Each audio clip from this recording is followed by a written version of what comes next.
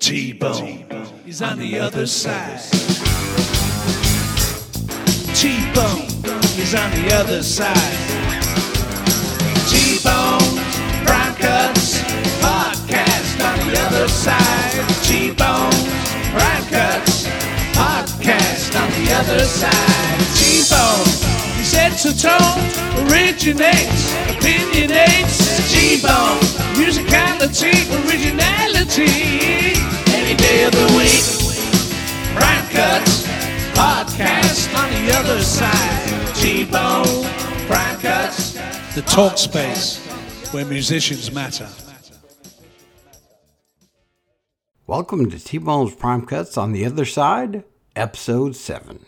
Today our guest is the amazing guitarist, singer, and songwriter, Damon Johnson.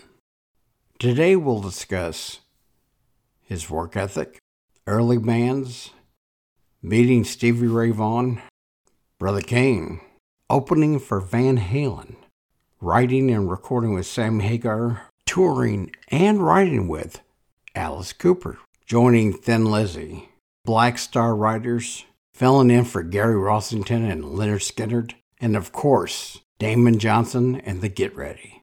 Without further ado, here's Damon Johnson. Welcome to T-Bone's Prime Cuts on the Other Side. Our guest today is the great Damon Johnson. Damon, how are you?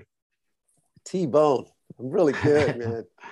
It's nice to talk to you, man. I feel like we sort of met via social media. Yeah. And, there's a lot of things that are easy to criticize about social media. but one of the positives, man, is it definitely gives people that have similar interests an opportunity to connect. So absolutely. It's cool to talk to you today. Now, this is going to be a weird way to start a podcast, but this is important to me, and I know it's important to you. And there are a lot of young musicians that need to hear this. I wanted to start off talking about your work ethic and being on time. Well, listen, Damon had to be a little late today, and he sent me 2 emails. two emails. Other people were just showed up late. He sent 2 emails. He is dedicated to always being on time, and the work ethic is amazing. So where did that come from? Oh, wow. Well, some of that definitely came from my parents. I'm so fortunate, man. Both my parents are healthy and doing great. And, they were just hardworking blue collar people my whole life. And, just being on time, it just helps you accomplish so many things, not the least of which is the respect of the people that are working with you, maybe the respect of the people that have hired you, et cetera, et cetera. But I also got to give a lot of credit to my amazing wife, Terry. My wife, Linda, she's, she might as well have it tattooed on my forehead. She's always saying, work smarter and not harder. I'm always working hard, man. So I've just found, man, that if you'll be on time, if you deliver what you tell people you're going to do, it just helps me be more productive throughout my whole day, man. And look, I got too much respect for you and your time. Thank if you say, hey, man, let's rock at 4:00, and I say, all right, I agree, then I'm going to be there at 4:00. And if something comes up, I'm going to definitely let you know. Now, we've all been in bands with people who had problems with time. And it just messes up everything within the band. But then, like you say, with the bar owners and, and the concert promoters and everything else, it just makes you look bad. Man, there's no doubt about it. And look, I can't cast any stones at anyone. I absolutely went through a phase early in my career where I think me and the guys in the band, this even in the Brother Cane days, man, I think we almost felt like it was kind of hip to be, quote, fashionably late. You heard that all the time. And oh, yeah, it definitely was. If I could go back, man, I would do that differently. I would be on time.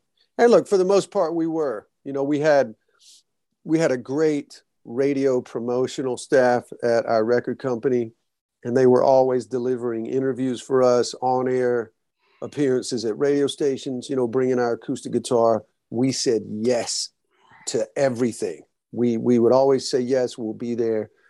And you know, man, everything has changed so much about the way music is grown and marketed, and you know how people find out about it. And look, man, I'm probably working easily as hard, if not harder now than I ever did, for that very reason. It's just so difficult, man, to reach any sort of critical mass, especially in rock music.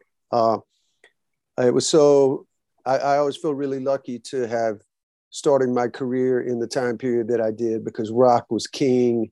Rock was the cultural influence in everything, fashion, film.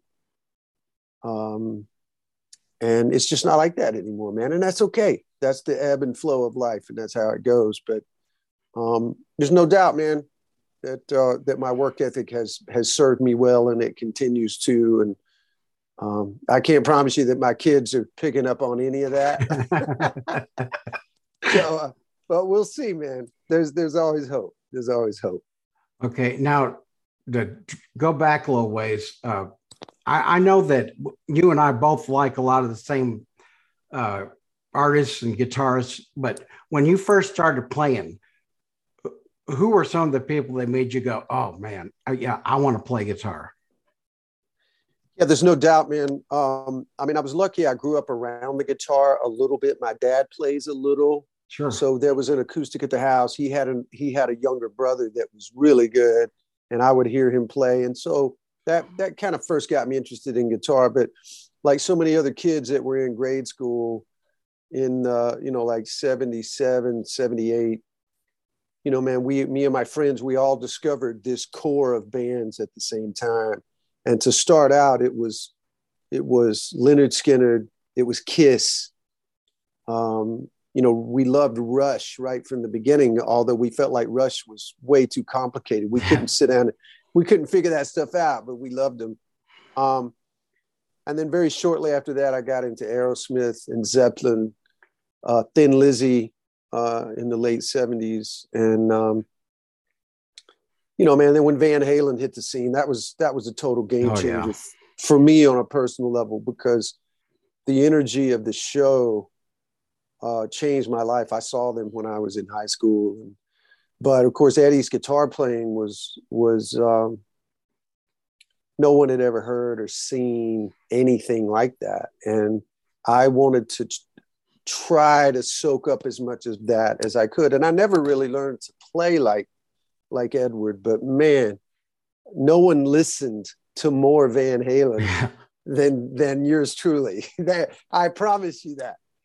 There were guys that could sit down and figure out some of that stuff, but I just love the music and the songs and the harmony vocals and all that stuff, man. Van Halen had everything. So that was really big for me starting out. And then I got into the blues, man. You know, Jimmy Page kind of started me in that direction. Yeah. Stevie Ray was massive, you know, a real game changer for me, because, you know, after Eddie Van Halen arrived, Terry, as you know, the playing got faster and more technical, you know, as far as other players and other guys trying to imitate Eddie. And I remember, man, there was this moment when almost at the same time, like maybe even the same month, it's like Yngwie Malmsteen hit the scene and Stevie Ray Vaughan hit the scene at the same time. Yeah. And I felt like it was a crossroads for me. It's like, well, I'm either going to go one path or the other. You can't be devoted to both of those types of playing. So there was no question, man, that it was fortuitous for me, not just as a guitar player, but later even as a songwriter, that Stevie Ray became a real beacon of light for me. Gary Moore later, you know, and, you know, Billy Gibbons, ZZ Top, all that stuff. So that's always been underneath there. Listen, Angus Young is one of the greatest blues guitar players of all time. So I just feel like my influences have just been superb, and I wouldn't change a thing. I don't feel like I missed out on anything. I might have started songwriting a little sooner, but that's okay, man. I got there eventually. And, but yeah, those are the guitar guys that really got it going for me. Yeah, we're about the same age, so I came up on all the same people too. Yeah, so you know what I'm talking about, Yeah. man. And there were other bands. Listen, I loved Bad Company. Oh, sure. I loved Free. I loved Bachman Turner Overdrive. I loved Pat Travers. The list goes on and on. Oh, yeah. Tip of the hat too, man. Tom Petty and the Heartbreakers. It's wild. As much as I was so into all of these really hot shot guitar players, there was something about Tom Petty's music when he hit the scene with that first record. And I remember hearing Breakdown on the radio. Yeah. Something about the sound of his voice. I could almost tell instinctively that he was from the South. I didn't know he was from Florida originally, but there was something Southern about him that really spoke to me as well. So I think Tom gets a lot of credit for kind of getting me thinking about songwriting. Sure. Beyond just guitar playing. Now, I know you had a lot of bands, but one of your first big breaks was when you got the residency at a club. Yeah. You're talking about Pat Upton. Pat yes. Yeah, man. So Pat, ironically, went to high school with my mother in this really tiny town in Northeast Alabama called Geraldine, which is where my mom lives to this day. That's where I graduated high school. Anyway, Pat was a rock star, man. He had been a member of a band called the Spiral Staircase. Yes. And in either 70 or 71, they had a top 10 hit called I Love You More Today Than Yesterday. Yeah. And Pat spent a better part of a decade or more living in California. And then he moved back to Alabama and opened up a nightclub. And through a really great chain of events, I wound up auditioning for the guitar player spot in that band.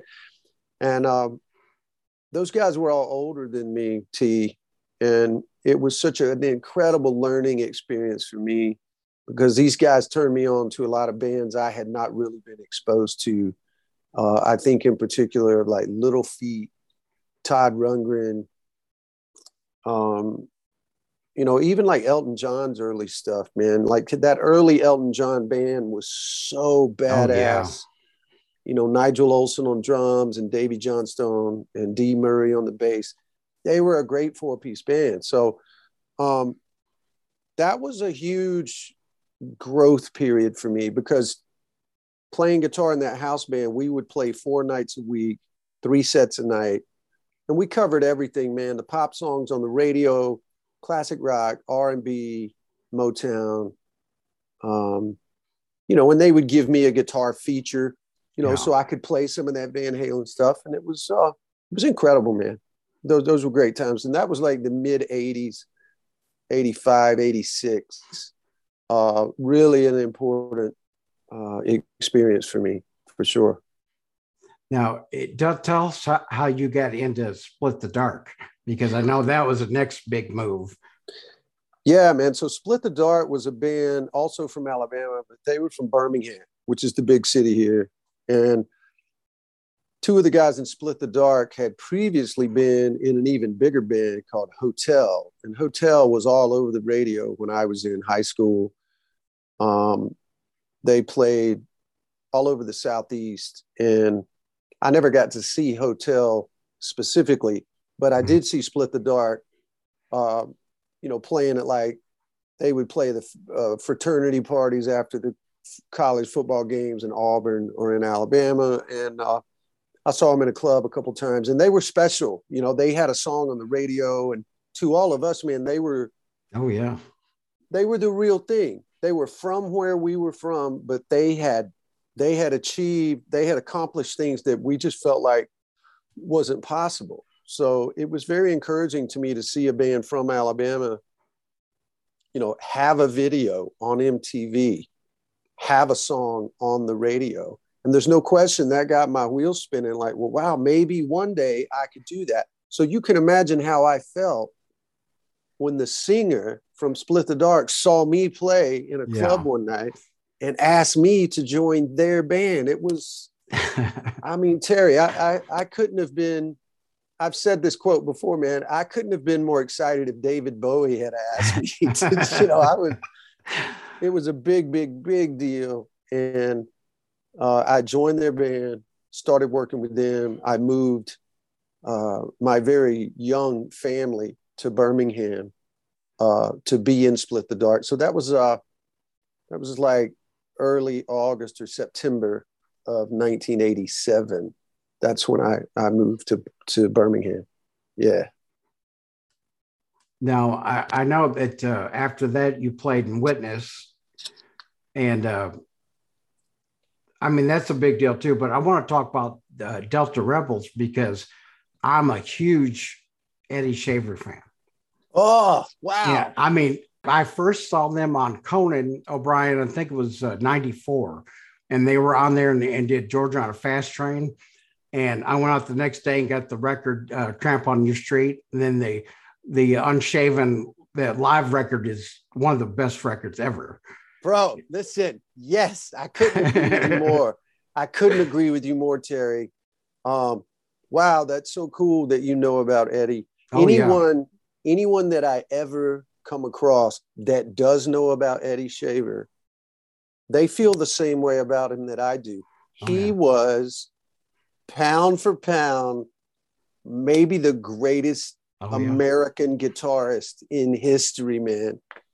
I mean, that guy, I mean, it was all blues and Texas red dirt country. You know, his dad was a legend. Oh, yeah, absolutely. Billy Joe. Yeah, Billy Joe Shaver, legend, wrote all those Waylon Jennings songs and made all those great records himself. And yeah, that was a bolt of lightning that I was not anticipating.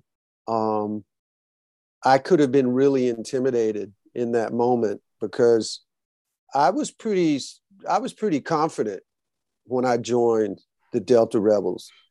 I didn't know who the other guitar player was going to be. And, you know, it didn't even matter. I was thinking, well, I'm going to be the lead guitar player. I hope this guy's comfortable playing rhythm, you know? And,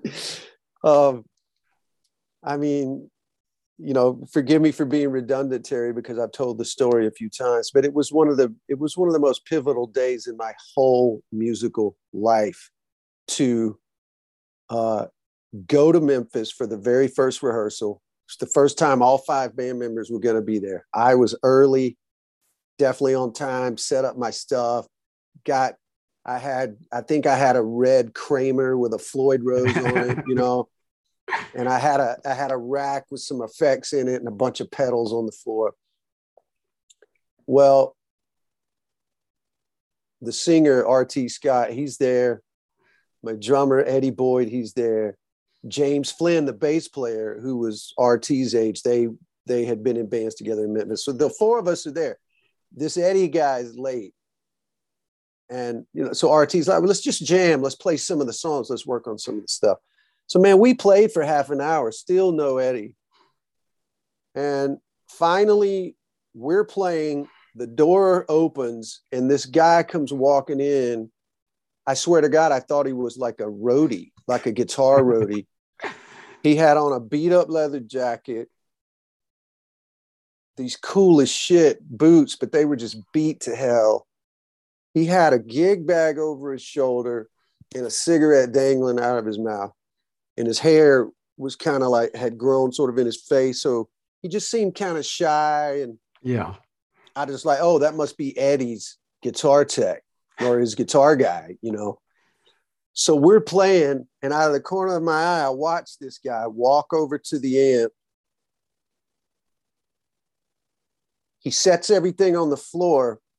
He takes the speaker cabinet and turns it around to face against the wall. He pulls out this beat up Stratocaster out of that bag. I swear, Terry, it looked like it had been drugged behind a pickup truck on a gravel road, man. I mean, it was rough. He put the guitar on. He reached in and pulled out a guitar cable. No effects, no nothing. Plugged in the guitar straight into the amp. He took his arm and he put it up on the controls. He goes, and just rolled all the knobs. And my friend, he reached around and clicked on the standby on that amp, and he hit one note. And I was never the same. I was never the same after that. I had never heard a tone like that. I had never been punched in the face with authenticity at that level. I'd never gotten close to it or seen it. You could have described it to me and been like, well, this is what it's going to be if you ever come across the real fucking deal, pardon my language. But that was it. And thanks to the gods of the universe, man, that I had the wherewithal to recognize it and not get insecure and not just go, well, I'm not going to play with this guy. There was none of that. I was like, okay, this is an opportunity for me to learn. I'm going to learn. This guy knows so much more than I do. If he would just be my friend, and true to that hope, that's exactly what happened there. We became great friends, and pivotal moment for me, buddy. Pivotal. Oh, I bet. It changed my guitar playing. It changed my sound. It changed my focus. It changed my commitment to doing whatever I could do to be authentic myself. And I had a lot to learn at that point, man. So really grateful for that. Tell us a little bit about your meeting with Stevie Ray Vaughan. Now, I saw him twice on that last tour. Unreal. Almost a spiritual experience. I mean, it really was. You just seeing him. I was the second show. I was much closer than was the first one, and he opened with the Testify, and he would go up on his toes and he's just like, Yeah, man. I only saw Stevie live a couple of times, but anytime he was on television, I saw it. I bought every record he put out. Oh, yeah. And, any magazine he was in, I was reading about it. He played in Birmingham in November of 1989. I'm trying to remember when was the helicopter crash? Was that? It was in 90. It was August of 90. Okay. So he was in Birmingham in November of 89 doing that co-headlining tour with Jeff Beck. And yeah, man, I was so lucky, man. I had a really good manager friend at that time. And his partner was also, they were concert promoters. So they were involved with bringing the shows to town. So Michael Trucks, Michael was so great, man. He called me. He said, hey, do you want to come down to this show? Stevie Ray and Jeff Beck. I was like, oh my God, yes, thank you. So that night, Stevie opened, he played first and Jeff went on at the end. But, after Stevie's show, Michael brought me back to the backstage area, and it's really small at this auditorium, Boutwell Auditorium. There wasn't a lot of room, and so it was kind of a scuttlebutt going on, and I was just trying to stay out of the way. But in a minute, I saw Stevie Ray standing there in the hallway, kind of shaking hands and talking to a few people. And so Michael goes, Damon, come with me. So he just walked straight up to Stevie, and he says, hey, Stevie, I want you to meet our local gunslinger. Oh, man. This is Damon Johnson. And I just dropped my head. I was like, oh no, why did you say that? And I guess I looked a little embarrassed or something. And Terry, it was so special, man. Stevie came straight over and put his arm around me. He said, hey brother, don't let that stuff bother you. He goes, I've been hearing that stuff my whole life, man. He said, that don't mean nothing. He goes, I'm sure, his exact words were, I'm sure you are a real fine player. I said, well, thanks, man. I appreciate you saying that. I said, he's like, well, tell me what you got going. What's happening? I says, well, I'm really a Les Paul player, but I did get a Strat a couple years ago, thanks to you. And he winked at me. And I said, I got a band and I've written a bunch of songs, and I've been in Memphis a lot this year, but I'm kind of ready to do my own thing. And he goes, man, I relate to that. And he revisited some of his story, which of course he played with everybody in Dallas and Austin before he became Stevie Ray Vaughan of Double Trouble. And yeah, man, right around the corner here in my office, I still have a beautiful picture of Stevie that was in Guitar World magazine. It was like a poster. And then up on the top of that poster, I framed that backstage pass he signed. And he said the greatest thing on that pass. He said, to Damon, all the best in living and playing. Oh, man. Stevie Ray Vaughan.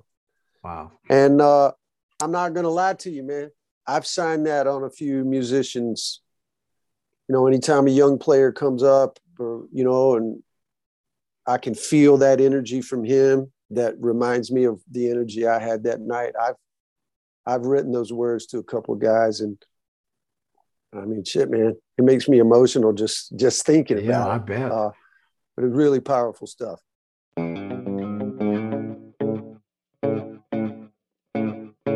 Supporting T-Bone's Prime Cuts on the Other Side podcast gives you interesting inside views from the talk space where musicians matter.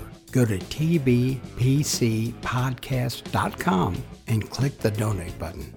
All contributions are much appreciated.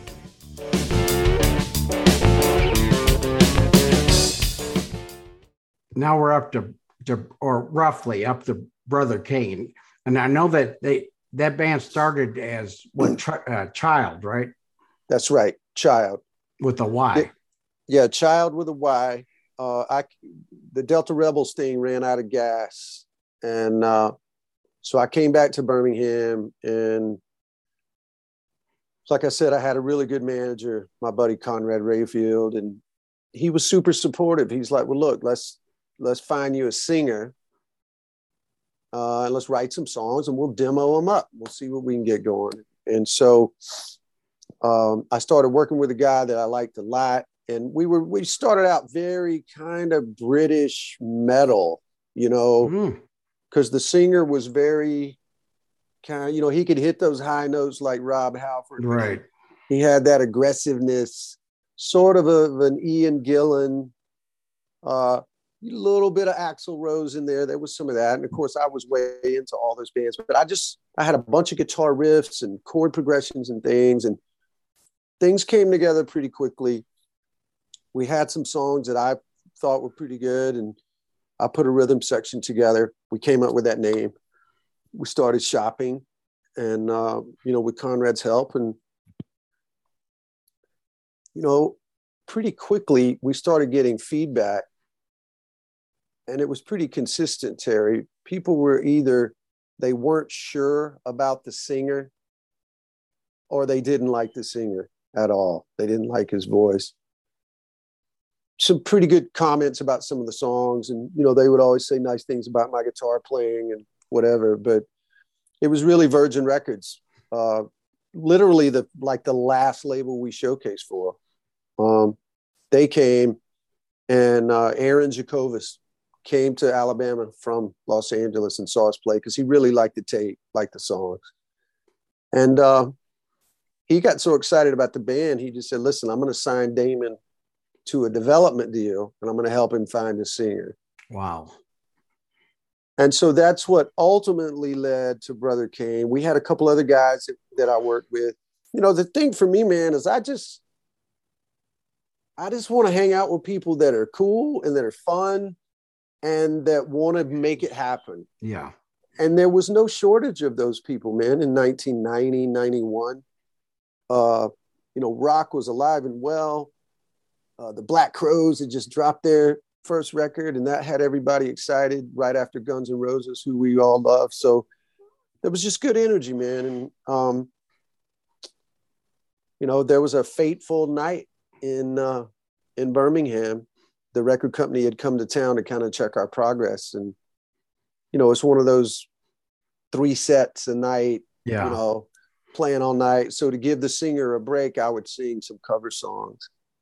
So Aaron was there, Aaron Jacobus, and he heard me sing those songs, and he pulled me off to the side and he's like, "Hey man, I didn't know you could sing." And I've told the story before, man. I was like, "No way, bro. I'm not going to be the singer." And he said, "Listen, we've been working on this for 6 months. We've spent a sizable amount of money. We're running out of time. Let's go in tomorrow. Let's get you behind the microphone. And let's just see. Let's just see what it sounds like." And all credit to my bass player, Glenn Maxey. Glenn was the only person in Child that also made the transition into Brother Kane.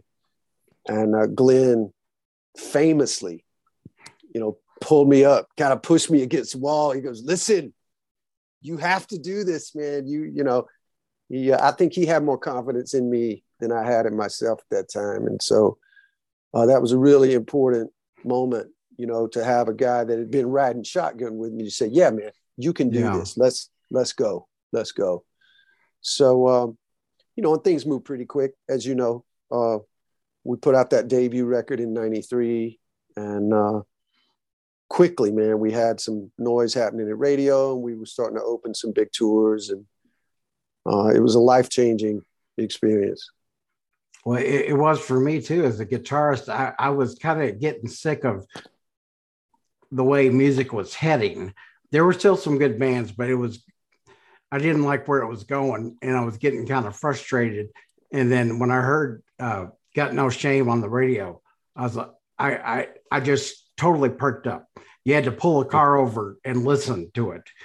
Is that good? And well, actually, this was my next question, but you covered. I was going to say you're such a great vocalist. It blows my mind that you weren't originally the singer, but you wanted to be the guitar player.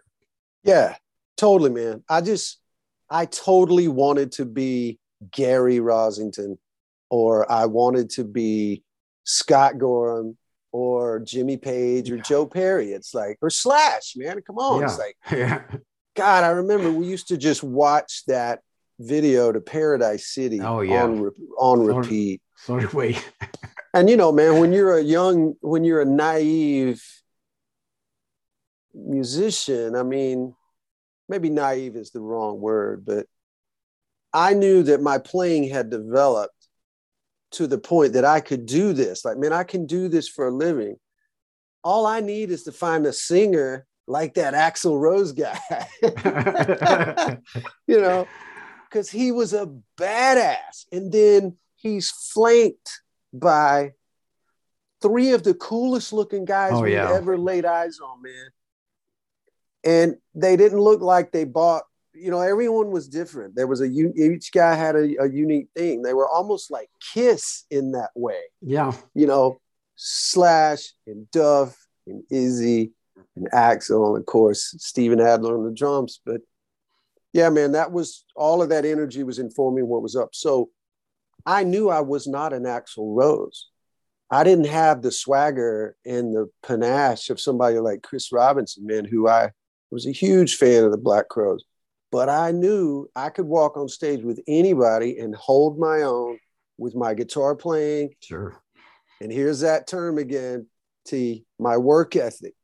I knew I would outwork anybody. I don't care who they are or where they're from. Nobody's going to work harder than me.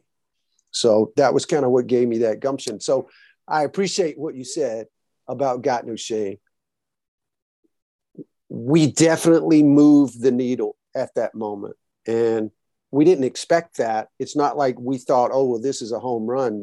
Everything's going to start happening for us. We didn't believe that at all. We just got in the van and hit the road and started playing wherever we could play.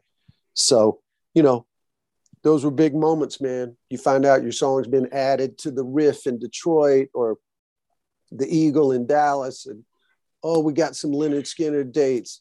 Robert Plant is going to take us out, in the fall. And then, the big kahuna, man, we went out with Aerosmith early 94. And I wish I'd have taken more pictures, man, because it all went by really fast.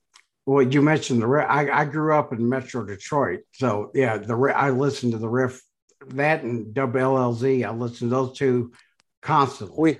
Wheels, baby, Wheels and the riff. Those were Yeah, two early and huge supporters of Brother Kane. Really, really, they had a lot to do with our success nationwide, really, T. Because as you know, those were taste maker yeah, stations. If the riff in Detroit was going to add your song, then there were 30 other stations just in the Midwest alone that were going to add it. So it's maybe it's no coincidence that I wound up marrying a Detroit girl, yeah. and we met at a Brother Kane gig, not ironically. So, but yeah, man, Brother Kane just opened every possible door for anything that I was committed to doing as an artist or as a professional musician: songwriting, performing, networking. It really gave me my start, man. And there's certainly some things that we all would have done differently if we would have that chance. But we also recognize too, man, that we were one of the lucky few bands that really, we made an impact there for a minute. Sure. And me and the guys, man, we'll always be proud of that.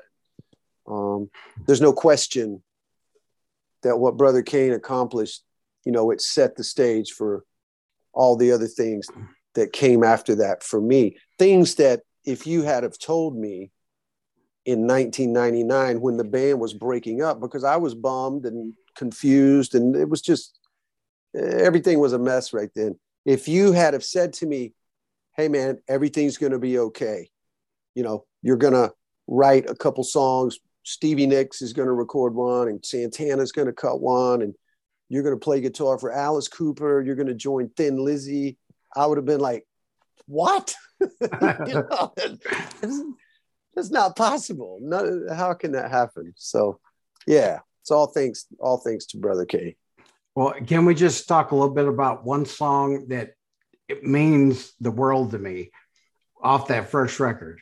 Of course. Was How Long. I still listen to that like weekly or sometimes every day. That's a song too that your vocal performance is amazing. I mean, especially being the first record that you were the singer. It's emotional to listen to it, and knowing what it's about is even more emotional. Well, thank you so much for that, Terry. The guys and I are so proud of that song. And, I said earlier, if we could have done some things differently, we would have. And one of those things is we would have released How Long as our second single after Got No Shame. We had some good success with the songs that we did release, but sure. How Long had a social commentary that we as a band were committed to. And I think, we'll never know. We'll never know what would have happened had we taken that moment, because I've said it many times, man. Those lyrics were inspired by the Rodney King beating and, the verdict for the police officers and the riots that happened afterwards. We were so moved by that. And, we were too young to really get our heads around the civil rights movement in the 60s. We were too young for that, but we definitely were old enough and worldly wise enough to know this is not right.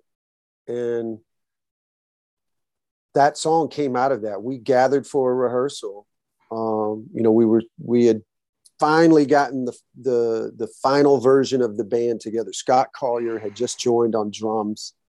Roman was playing rhythm guitar. And I'll never forget, man, we all came to rehearsal that night after the verdict, for that court case. And we just all sat around kind of stunned. And it was a scary moment, man, because you understood that reaction was real.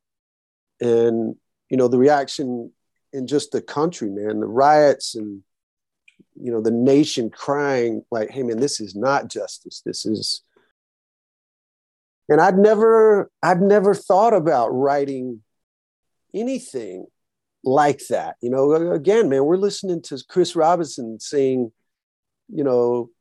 Remedy and Twice as Hard and, Axl, we were so immersed in the Use Your Illusion records at that point. So it was just a powerful moment. We captured it. We captured how we felt about it. And we got a really great song out of it. And I feel like it's a timeless song. That's what I was going to say. It was timely and it's become timeless.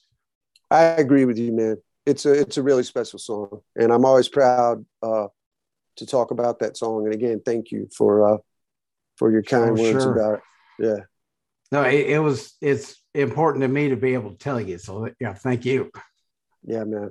Now that record had a big impact, but I really think that, Seeds and Wishful, especially Wishful, that may not be as bombastic, if you will, or, pardon me for saying, I think it's a better overall record. Oh, 100%. You'll get no argument from me about that. And you'll get no argument from the other guys in Brother Kane about that. Wishful was a complete body of work. It was more like a piece of art. Yeah. There are great songs on those first two records. Great song. You nailed great it. Song. Yeah, you nailed it. And both those records are full of great songs, and they have a vibe, and they work together a certain way. And, they're very reflective of the year in which they came out. But Wishful was, I'll never say it was a concept record because it wasn't, but there was a congruency of the lyrical content of all 12 songs on that record. Yeah. All of us in the band were going through a lot of challenges. I was going through challenges in my marriage, in my personal life. And I never sat down and says, well, hey, I'm going to write about all this stuff. Yeah. It was never that, man. I was just writing songs. We had to make another record. I guess, when you got the guitar in your hand, I wrote a lot of those songs with my friend, Marty Fredrickson. It's just where my head was at. So when he's like, well, what do you want to sing about? Well, I was all consumed with these challenges in my personal life. So it was inevitable that stuff was going to come out. And, man, a couple times a year to this day, I'll put on Wishful, put on my headphones just listen in sequence, top to bottom. And it's always such a powerful listening experience. Of course, it's a shame that the record didn't do more or reach more people, but it might be, it might be one of those, certainly a desert island disc of my contributions as a writer and a storyteller. Yeah. Kelly Gray did an incredible job producing the band on that record. In every way, especially with my vocals. He absolutely got the best vocal performances, certainly that I'd done up to that point, without a doubt. So good stuff, man. Seeds, Wishful, a lot of great songs throughout those three records. And, it's so fun now to run into not just fans, but friends that we've met in other bands over the years. And, they're just like, hey, man, wow, that Seeds record was so awesome. And I love Bread Maker, or I love, Horses and Needles, or whatever, man. It's just such a great achievement that I don't think any of us will ever take for granted. I certainly won't, especially now knowing, again, man, how low on the totem pole rock music is. Oh, yeah. We had a great run, and I keep in touch with all those guys, and it's fun to, as I do my solo stuff, I still play those songs. I mean, Sure. I play lots of them, and so it's equally gratifying to get a reaction from the fans or to talk to them after the show. And there's a lot of love for Brother Kane for sure. So how did you hook up with Marty? I mean, people know him as a writer. I mean, prolific writer, and then producing it. And I don't think a lot of people know that was him doing the singing on Almost Famous. Yeah, For Jason Lee. Well, I met Marty before all of that. You know, we Sure. always joke around and say we discovered each other, and that's really how it was, man. I had that development deal with Virgin. I had only been writing songs for 2 or 3 years at the most, and when we signed our record deal, Virgin also had a publishing company, and they were very helpful in putting me with some other songwriters to co-write. And I would get a bag of cassette tapes mailed to my house from the publishing company, and I would listen to all of them, man. And I just remember being super underwhelmed by how many of them were, it just sounded like people trying to write, you know, You Give Love a Bad Name, or no offense to any of those writers or to any of those songs, but I was just in such a different headspace. And Marty's tape, they were all just very formula. Yeah, a lot of that stuff was formula. Yeah. And the tape that Marty sent certainly was of the times lyrically, but sonically, the drums, man, were just in your face. The guitar it just sounded like Joe Perry, you know? And I called the publishing company. I'm like, I don't know who this guy is, but whoever he is, I would love to get with him, because I can tell we both have some Cheap Trick records and some, you know, and some Aerosmith records and some new wave records, you know, Psychedelic Furs and, you know, the Police. Like I could just tell, man, we had a lot of stuff in common. So that's exactly the case. And, you know, Brother Kane would not have happened without Marty's help. That's a fact, T. You know, we had some good songs already, but we didn't have Got No Shame or Hard Act to Follow or The Road. You know, Hard Act to Follow might have been the demo that gave us the green light to go make a record. You know, great too. When Aaron Jacobus heard Hard Act to Follow, he got real excited. I remember him jumping up and down in his living room at his house in LA. And because I would stay right down the street from Aaron's house, and we would have breakfast every morning and talk about the plan for the week and whatever. He got really excited. He's like, there's something here. Like, you need to write more songs with this guy. And that's what we did, man. Don't Turn Your Back on Me. That was another Marty song that's on the record. So, yeah, Marty's incredible, man. He's incredible. Marty's one of the most talented people I've ever met. And, you know, that's another example, really, Terry, of me. I'm proud of myself that I didn't get intimidated by Marty. It's easy to get intimidated by somebody like that. And it's just like Eddie Shaver. It was the other way for me. I knew immediately, like, wow, I can learn from this guy. Yeah. This guy I can learn from, and he's cool, and he listens to the right stuff. And Marty was also very smart. You know, he was wise enough to be like, all right, Damon's got his shit together. He's got a band, he's singing, he's open to suggestions about vocal melodies and things like that. And, you know, he taught me, man, if you're going to be a songwriter, you got to just get in the room, sit down, and don't get out of that chair until the song is finished. And if it takes you 3 days, then that's what it's going to take. And that's what we're going to do. He taught me that. It was awesome. It's not an accident that you're connecting with all these people, because if you weren't as good as you are, you wouldn't have met, you know, him. You wouldn't have met Alice Cooper. You wouldn't be in Thin Lizzy. You know, all these things happen for a reason. There's no question, man. There's no doubt. And I just know that I wouldn't have, none of those things would have happened without a team of people. Yeah. You know, there's no question, man, that whenever it was my turn to deliver, I delivered what was needed for me.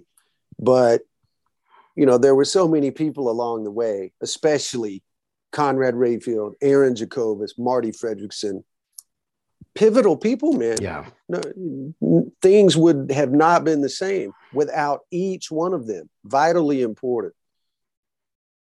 And I guess, I mean, it makes me think of, you know, the incredible experience I've just had this past fall, Terry, filling in for Gary Rosington. Yeah, the relationships help connect those dots and open those doors. But at some point, I have to show up, plug in, and, you know, hit that first note. You got to perform. And it's always my deepest gratitude, man. At that moment, when I hit that first note and I can tell the energy in the room, the looks on people's faces when they go, oh, there it is. Yeah. Now I know what the big deal is. Now I know why he got the call. Now I know why, you know, management was talking about this guy, or Ricky Medlock was talking about this guy. I'm so proud of that, man. I'm so proud of that.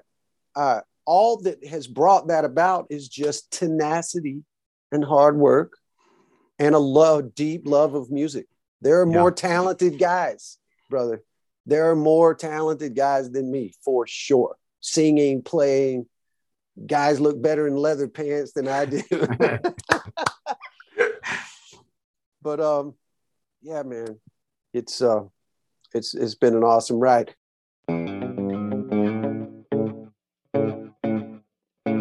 You can help support this podcast by visiting tbpcpodcast.com/shop and selecting an iconic T-Bones Prime Cuts mug.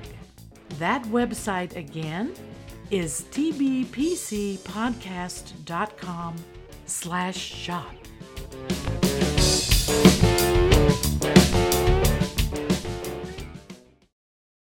I was just going to talk a little bit about when you got to open for Van Halen on the Balance Tour, and yes, hanging out with, you know, what you played about 11 shows or something like that. 11, I think it might have been closer to. Sorry, man, I lost you for a second. I think it could have been a little closer to like 14. 14. I want to say 14 or 15 shows. It was a great run. Yeah, man, just nuts. I mean, I was excited about every phone call we got from the office. Hey, guys, you're going to do some Robert Plant dates. You know, I was excited about every one of them. Sure. But there's no question, man, that to get to open for Van Halen, the band that put me on my path. I loved all kinds of bands and guitar players and singers and songwriters and all that. But Van Halen was a force of nature. And to just get an endorsement from them, like, hey, we want this band to come on the road with us and share the stage with us, because, you know, they had heard And Fools Shine On the radio, and other people in their road crew or their management, they were like, oh yeah, that's a good band, or I saw them play, blah, blah, blah, whatever. So yeah, man, it was insane. It was awesome. We played a lot of big shows we played with them, Terry, but the biggest was when we played Birmingham. We got to play hometown. Oh yeah. Birmingham Jefferson Civic Center, the same place I saw them on the Women and Children First tour in 1980. It was biblical, man. It was biblical. It was great. It was amazing. So I mean, it had to mean a lot too. Then when after they broke up, that Sammy Hagar called you to write songs with him and to play on the record too. Yeah, really fun, really, really special. I love Sam. Sam is such a soulful human being. And Yes. yeah, he loved And Fool Shine On, man. He would walk down the hallway singing it. You know, we'd come off stage from sound check and he'd just be standing there. He loved it. He loved it. So yeah, it's a real honor for Sammy to call me. And that was a lot of fun. And you know, sometimes when I've worked with heavy cats like that, it does take me a minute to sort of settle not my nerves, but just to kind of go, okay, man, look, you have every reason to be here. Just because this is a big star that has sold millions and millions of records, that has nothing to do with how authentic I am and where I'm coming from with my ideas, you know, with my song ideas, guitar ideas, whatever. And, you know, Sam he just put my mind at ease right out of the gate. And I thought we came up with a great song and just another great memory, man. I've been keeping in touch with Sam a little bit lately, just via email. And, you know, I'm hoping our paths cross really soon. That would be a great, if you could play with them, that would be great. That'd be awesome. Now, I know that you touched on it earlier, but you've written songs that were recorded by some big names, and you didn't write them for them. They actually found it, or somebody found the songs or passed them on. But what did that mean to you, especially that first one? Yeah, well, for sure, man. The Stevie Nicks song was the first, you know, big, like outside cut. And indeed, I wrote that song with my friend John Shanks. And I wrote that in a batch of songs. This was right after Brother Kane had disbanded. I wasn't sure what I was going to do next. And my great friend at the publishing company, Sharona Sabag, Sharona said, listen, Damon, you should keep writing. At the very least, keep writing. Like, why don't you make a trip out? Let's get you and John together. Because John and I had written a song that was on Wishpool, a really great song called Where Was I to Know? And John is another badass like Marty. Jesus, man. John Shanks has won Grammy Awards for songs he's written and records he's produced. So no, doesn't he play with Bon Jovi or something? He is. He's been playing guitar in Bon Jovi. I guess, man, for the last 10 years almost. He's been a part of it for quite some time. But yeah, man. So John and I wrote this song, and he was at that time he was Melissa Etheridge's guitar player. Mm. And Melissa and Stevie Nicks shared management. Okay. So he heard from management that Stevie was looking for one more song to finish her record. And talk about great work ethic, man. John he never misses anything, man. So he put together a CD to send to Stevie that had like 15 songs on it that John had written or co-written over the last several months. And he asked me, he goes, hey man, can I put that song in there? He didn't tell me he was going to send it to. Yeah. I didn't know any of that. So yeah, that was an incredible day to get a call from John. He was at the studio with Stevie, and he held the phone up. You know, this was still the days of the old, you know, regular, right, the hard telephone. He held it up to the speakers. He goes, hey man, check it out. I think we got a cut on our song. And I could tell it was a female, but I just, over the phone, I was like, man, that voice sounds really familiar. And I thought it was maybe like like some young, like one of those Disney girl singers, oh, yeah. You know, like a Hillary Duff, you know, 'cause my daughter listened to all that stuff. I would hear it at my house all the time. And he goes, do you know who that is? I said, no, who is it? He goes, it's Stevie Nicks. Come on, man. Come on. And Every Day is a really simple, beautiful song. Great pop song, man. And the lyric was inspired by my girlfriend who was about to become my fiance, who is now my wife and has been since 2002, Linda. And, again, man, it's like, I just remember John's like, what are we going to write about? And I'm like, man, I'm crazy about this girl, like whatever. And we just had this chord progression and this simple, almost nursery rhyme kind of melody. And I had been talking about trying to start this new relationship because I had just divorced and, things were a mess. But it inspired that lyric, man. Every day I see you, every day I feel you, every day I need you. It's timeless, man. Yeah. It's timeless. It's just a great song. And all credit to Sharona, credit to John Shanks, and the legend, Stevie Nicks, man. Really, really exciting for me. Somewhere in this time frame was started the Alice Cooper bit. Yeah. And not only playing in the band, but actually writing songs on, what was it, Dirty Diamonds? Dirty Diamonds. Yeah, man. Yeah. Everything. That title cut is killer. It's killer. Yeah, so many great songs on that record. And I swear, man, as time passes, I like that record more and more. I was so distracted in my life at that time, focused, working hard. But Linda and I had just had our first child together. I had just joined Alice Cooper. And, our life was a little bit upside down because, Alice toured a lot. I was out of town a lot. And so things were just wacky. But, yeah, to get to play with Alice, it was a experience. It was a job that I needed, even though I didn't realize I needed it. Yeah. At that time, Terry.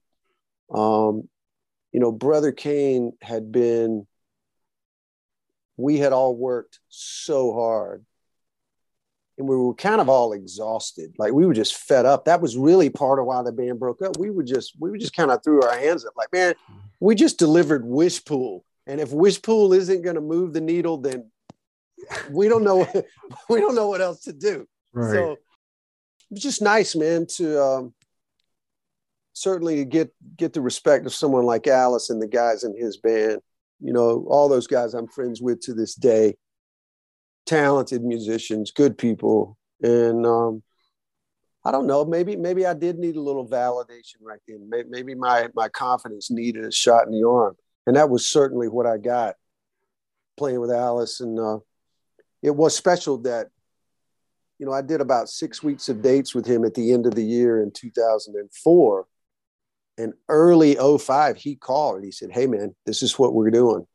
We're going to make a record.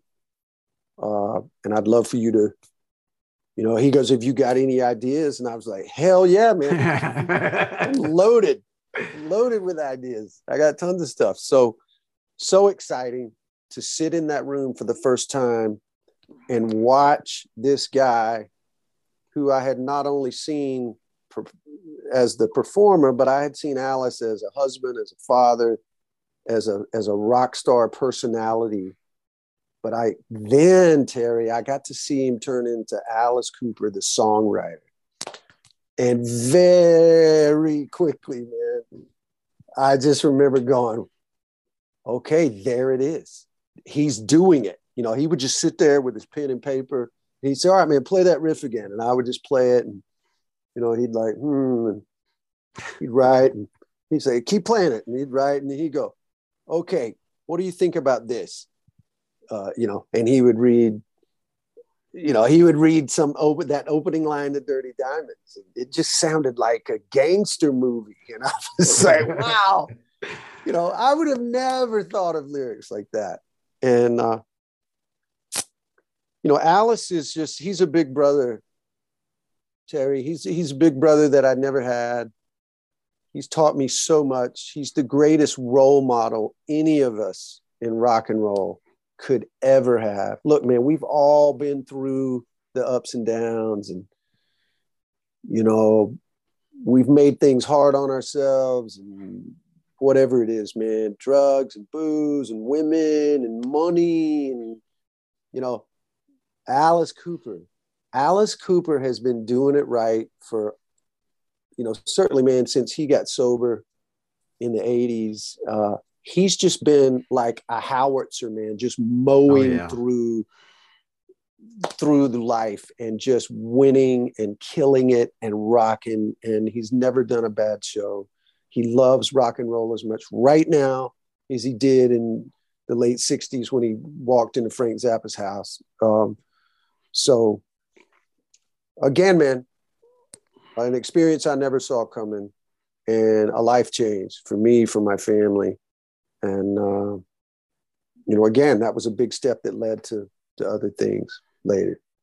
Now, that led to the Thin Lizzy job, and that had to be a dream gig. Yeah, man, Thin Lizzy was a dream gig. You know, on paper, I'm still a part of Thin Lizzy. You know, the band just hasn't done very much in recent years. But, yeah, all those years giving interviews, you know, wherever I did my first interview in Brother Cane, up until whatever interview I did while I was in Alice Cooper in 2010 and 11, when people would ask the generic, understandably obvious question, what are your influences? You know, Thin Lizzy was pretty much always the first band that would pop out of my mouth, you know, because they were the total package. You know, I did a deep dive on the guitar players first, Scott Gorham, Brian Robertson, Gary Moore, Snowy White. I'm having a total Eric Bell, you know, man. But then Phil Lynott's songwriting probably influenced, you know, all those early songs for me that I was trying to write. His influence was greater than anyone, greater than the Beatles, greater than the Stones, greater than anyone, because there was some poetry involved in his lyrics. There was, his vocal phrasing was unlike anyone else, man. He almost phrased like Bob Dylan, but with like Van Morrison melodies, and just outer worldly, so special, so unique. So yeah, I never saw that one coming, you know, never saw that coming. And there's no way that Thin Lizzy would have happened for me had it not been for Alice Cooper, because Lizzy and Alice did a couple shows together. You know, Scott Gorham and Brian Downey saw me play guitar. Their management was there. And it was right at the time that they had a spot open. And, you know, again, it was credit to my wife, because we were trying to figure out our next move as a family and what we were going to do. And when the Thin Lizzy thing came up, Terry, I almost passed on it, because I was like, well, you know, we're not sure if we're going to move. And, you know, I was committed to Alice. You know, there was another tour. We were about to go to Australia, and the timing wasn't necessarily great. And my wife said, listen, you know, when we first met, the first mixtape you ever gave me was a Thin Lizzy tape. You know, she goes, Damon, Alice has had 30 guitar players in his life. He's going to be fine. They can get somebody else. She goes, if you don't do this Thin Lizzy thing, you're going to regret it for the rest of your life. And she was right. She was right. So, yeah, that started that chapter, that journey. And yeah, man, 2011, I joined Lizzy. We toured the States with Judas Priest. And all of 2012, man, we were all over Europe, and I got to go to places I'd never been. And, you know, Thin Lizzy's fan base is rabid in the UK. We just did, it was just a different energy, man, to be a part of that band. Because, you know, Alice Cooper has had 30 guitar players. Thin Lizzy's had like 5. You know, so it was a big deal. And I love Scott and Ricky Warwick. What a great singer. Great, just good guys, man. They're my mates. And, we keep in touch to this day. There's a little chatter about maybe some Thin Lizzy dates in 2022. And I certainly hope that happens, because I cherish those songs and those guys, man. I love those. I'm grateful for those friendships. And we definitely make a joyful noise together. Now, I always liked how you guys started Black Star Riders, because you wanted to put out new music, but you didn't want to call it Thin Lizzy. And I played All Hell Breaks Loose and Killer Instinct a lot when I had a radio show here in Indianapolis. A lot. Wow. Thank you, brother. Thank you. Yeah. Scott wanted to record some new music. He felt like he had the right band to do that with. There was a minute there where he felt like he wanted to call it Thin Lizzy.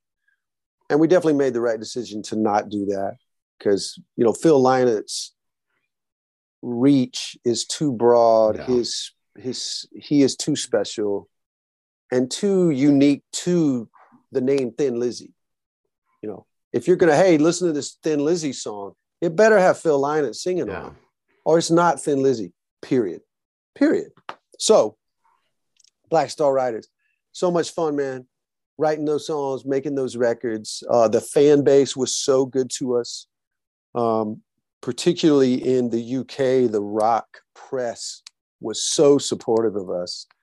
I think when they heard All Hell Breaks Loose, they were just relieved that the songs were good, because they love Scott so much and they love Thin Lizzy so much. They would have probably written some nice things, even if the record was just okay. But the record was great. The songs were great.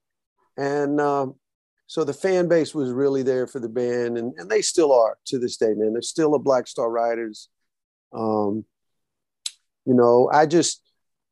I made those 3 records with the guys and loved it. I did get to a point where I felt like I was working and performing out of the country too much. Yeah. I wanted to be closer to my family, and the wheels, the gears were turning, brother, for me to get back behind the microphone myself. Right.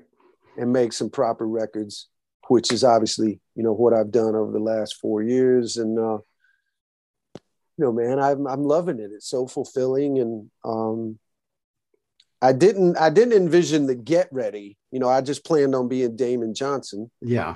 Like Gary Moore or like Peter Frampton or like Joe Bonamassa or somebody like that. But, man, I got a new manager a couple years ago, the great Kevin Lee. And Kevin has been such an asset in my life, man. He just believes in me. He believes, he loves, he loves the style of music that I write, that I want to perform. And it was Kevin's idea for this last record to have a band name on it. He goes, all you talk about is Tom Petty and the Heartbreakers. Well, we need a Damon Johnson into something. So that the Get Ready was his idea. I was going to say that was the next part of my. Yeah, baby. I got this from your store. Oh, awesome, brother. Yeah, that was going to be my next part. Now I think that Battle Lessons is not only the best record of 2021. It's easily the best record of the last 10 years, maybe more. I mean, it's just amazing. Oh, wow.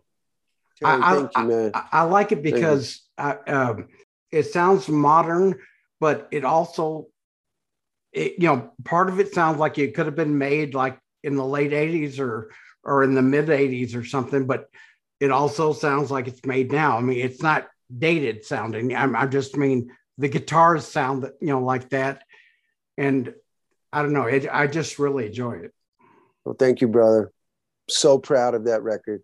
There's no album that I've made ever in my life that I have listened to personally more than I listened to Battle Lessons to this day. Last week, man. Yeah, just last week, I had it cranked in my truck. My kids, my daily routine, Terry, my daily routine is I get up early and I drive the kids to school. It's about a half hour downtown because they're both going to school down in downtown Nashville. And, they put on their ear pods and, my daughter is listening to Harry Styles and my son is listening to either, who knows what the hell he's listening to, man. It's rap and hip hop. And there'll be some Metallica and Aerosmith in there every once in a while, but I can play whatever I want. So, man, I will just crank the Battle Lessons record, driving the kids to school. And it's fun, man. I mean, it gives me the same energy that I had as a kid listening to Highway to Hell or listening to Van Halen 2. It's exactly, the record's got those kind of riffs, those kind of songs, big choruses, Nick Raskulinecz crushing it, man. Just produced the hell out of that record. He's a brother, so grateful for our friendship and his involvement in my music. And of course the band, man. The band just killed it, man. Robbie and Jared. Jared Pope has been my drummer now, man, for almost, I guess now we're about to be our 8th year. Wow. Yeah, because he played on my EP that I made with Nick back in 2015. We started that. So, and Jared and I had been playing together some before that. So yeah, it's, I really appreciate what you said about the record, Terry. There's some quality songs there. My main collaborator, Jim Troglin, he is from outer space, man. And he'll send me an idea that, to the listener, it might sound like either gibberish or just some weird, like a twisted Rolling Stones demo where the shaker is too loud in the mix, But I can hear those things and I hear just gold nuggets and I just start pulling stuff out and adding things. And I sit right here at this desk, Terry, and I'll make a demo. I demoed every one of those songs, all 9 of them, right here at this table. And then I send Jim, I take it to the end, finished, drums, bass, guitars, background vocals, total completed lyrics. And it's always the payoff, man. It's to play it for Jim. And he won't text me back. He'll call. Holy shit, bro, that's so good. So, he and I were so excited about the songs. We knew we had written some quality songs. And so it gave me the confidence to call Nick and go, hey, man, I know you're busy. You're always busy. But if you think I've got the songs, we need to make this record together. And he could not have been more fired up about the songs, Terry. Look, at the end of the day, everything we're talking about, it's all about songs. Brother Kane, Alice Cooper, Thin Lizzy, Black Star Riders, the Get Ready. It's all about songs, man.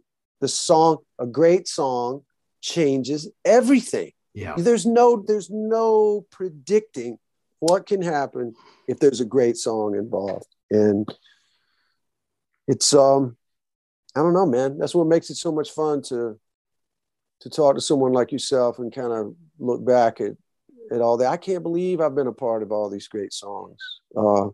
Just so fortunate, man, to have a lot of talented people around me and people that love music as much as I do and that, want to see if we can move the needle a little bit. And we've been able to do that sometime.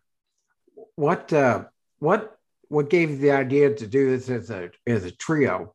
Now, I had been in a lot of 4-piece bands, but when I was in 3-piece bands, you seem to be able to control the dynamics more, live and stuff. You can, I mean, you know what I'm talking about. Of course, brother. You can't say it better than that. That's everything.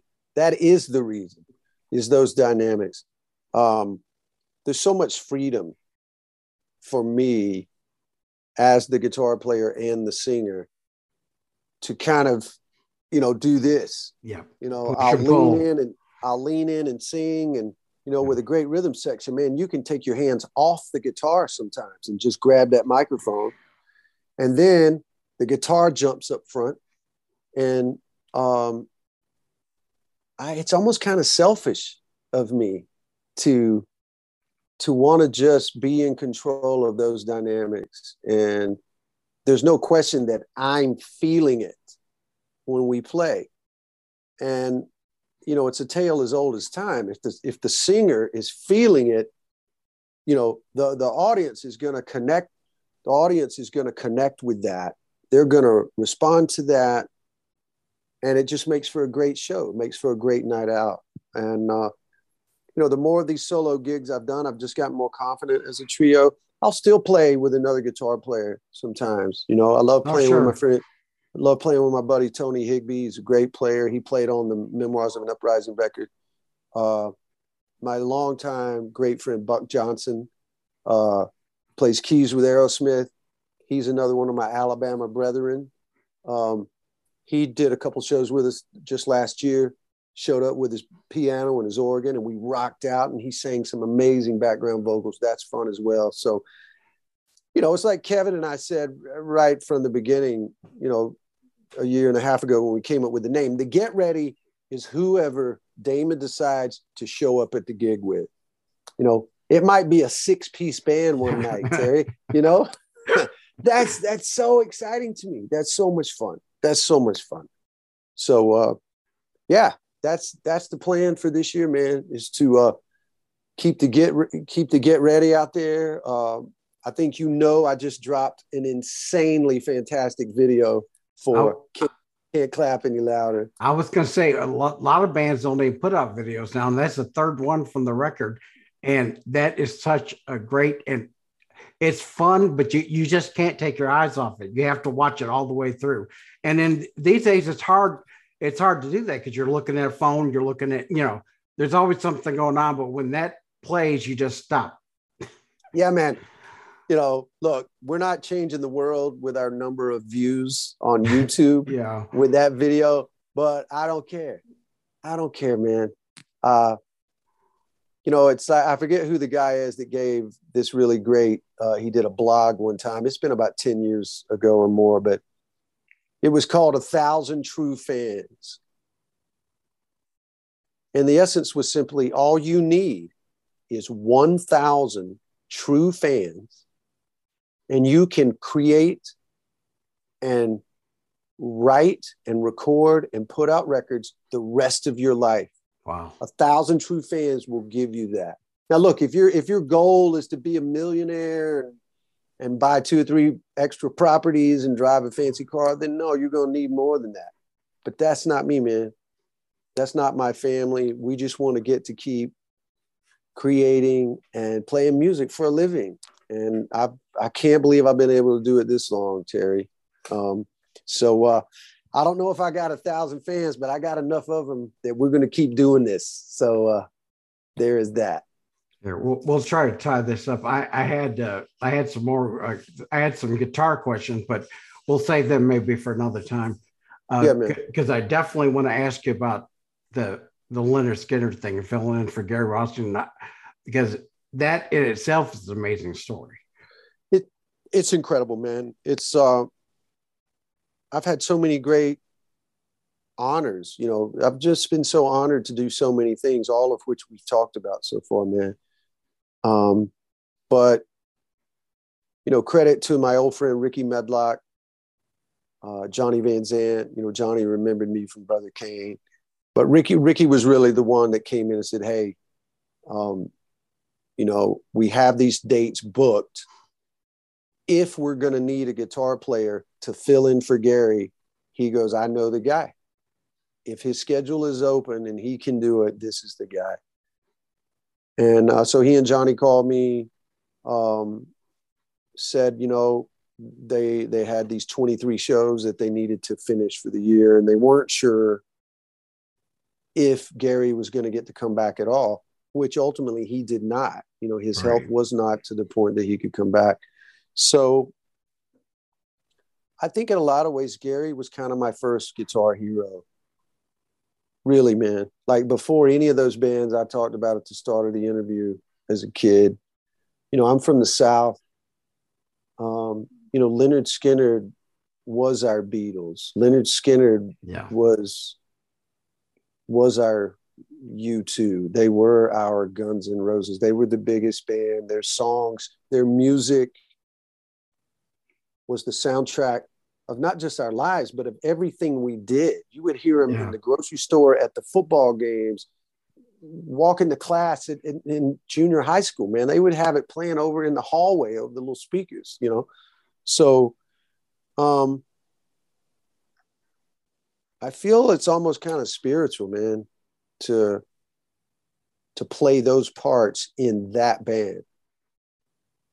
And I don't take it lightly. I will never take it for granted. And I am committed to serving that music, and most importantly, serving Gary and those fans. That fan base has been there for that band even for 45 years after the plane crash. You know, there's no other story in the history of music like the Lynyrd Skynyrd story. So whatever the future holds with that, you know, if they need me, I want to do everything I can to help them. And it's just been the thrill of my life, man. You know, such a thrill.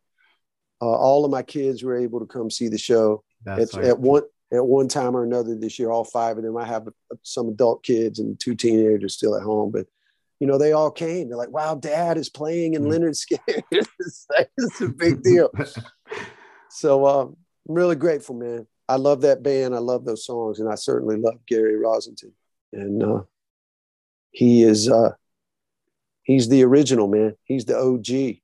So nothing but love and respect for him. And I want to bring my 100% A game every time.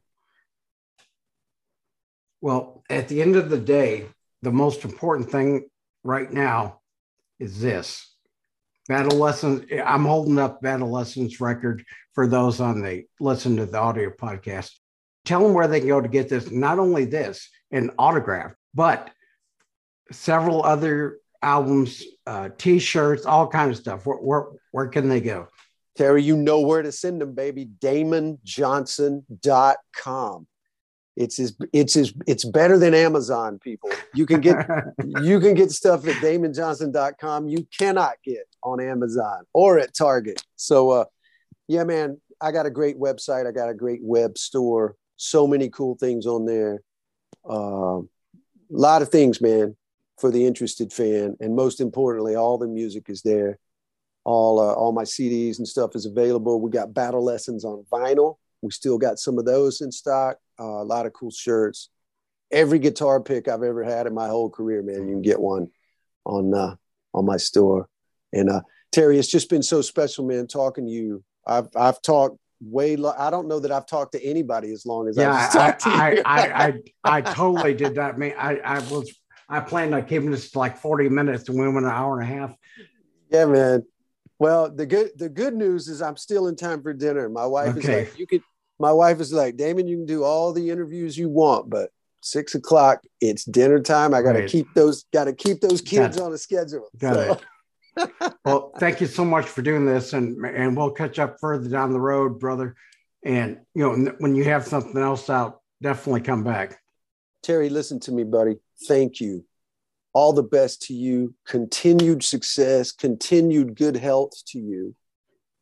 And it's been really great talking to you and getting to know you, man. Even if it's just through Twitter. So yeah, man, all the best. Thank you for all the kind words and for talking about the music. And yeah, man, Battle Lessons.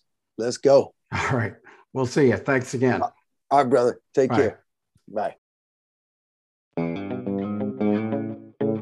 I'd like to thank Damon Johnson for all his wonderful time today. Be sure to go to DamonJohnson.com for all kinds of information, tour dates, and a great web store. That's DamonJohnson.com. And also go to tbpcpodcast.com and click that donate button. We'll see you next time.